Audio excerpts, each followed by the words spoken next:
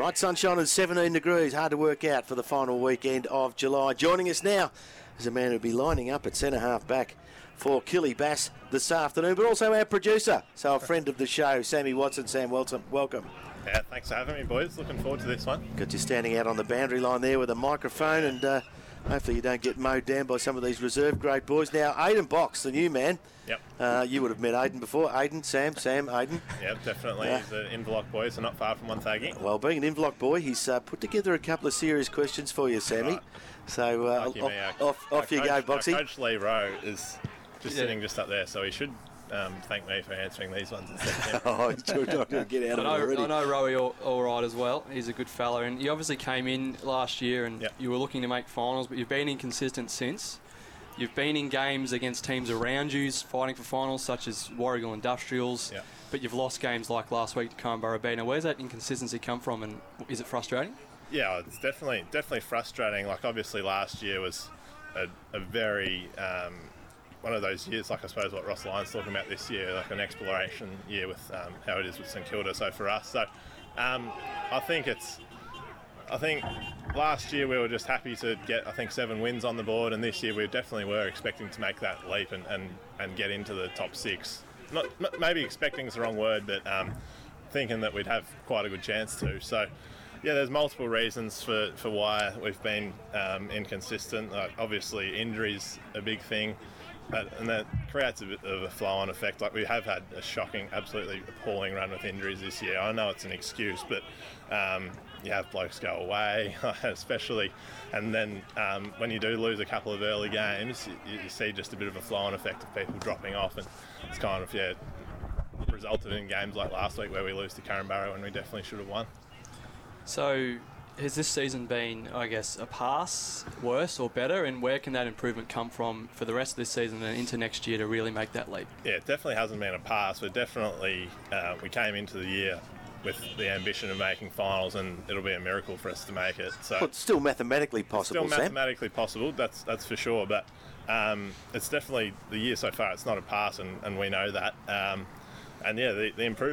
The improvement comes from more footy together, more buy-in from everyone. Hopefully pick up a couple more players in the off-season. And if our best side on paper, I'm confident it can compete with almost anybody on our day. Obviously there's a lot of class and sides that have played a lot of footy together. But if we can get some cohesion next year, and I'm pretty sure most of the boys will stick around, nearly everyone. So next year's obviously the big year for us. I see, Sammy, a lot of these clubs now, Inverloch, Congwack, as Aidan told us earlier, trying a couple of new kids again today.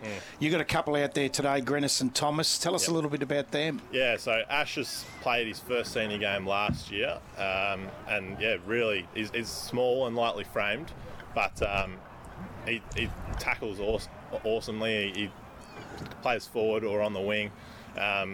Good skills. He'll have a crack all day, so definitely keep your eye on him. And Owie Thomas, another one that throws his body in there. He's a little bit. He's not a tall, but he's not a small either. He last week he was actually really good. Got his hands on it quite a bit, and he's made his senior debut a few weeks ago now, and he's been really impressive. And we've been happy with what he's been able to do for us. Will Thomas play through a wing?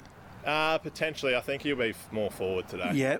Okay, because that's one area that you need goal kickers. Yeah. Although, having said that, Gibson comes back into the side. You have got 2 in the top 10, which is pretty good sitting 8th. Dario's kicked a few too. I think one of our boys put a stat in. If you merge Gibbo and Dario's tally, they're like almost the best 1-2 punch in the comp, or in the top 3 or something like that. Obviously Gibbo being out the last couple of weeks has allowed Dario to get amongst the goals a little bit more, but if those two are both firing, it can be hard to stop for any defence. Sammy, how do you get it done today, mate? You just have to win. Yeah, it's going to be very evenly poised. It's a flip of the coin. This is where you got to dig deep, though. You look at both sides, and after the result last week, you'd hope that we have some sort of emotional response, obviously we have to pay attention to their good players, which is something we didn't. We knew who Cornborough's good players were last week. We didn't do enough to stop them. Kiwi Rupp have obviously got a lot of good ones, and especially up forward with Amin and Wells. So if we can stop them today, that'll go a long way. You sound a little bit flat, mate. That got anything to do with last night? Yeah, that was one of the most frustrating games of football I've watched as a Collingwood supporter in the last couple of years. But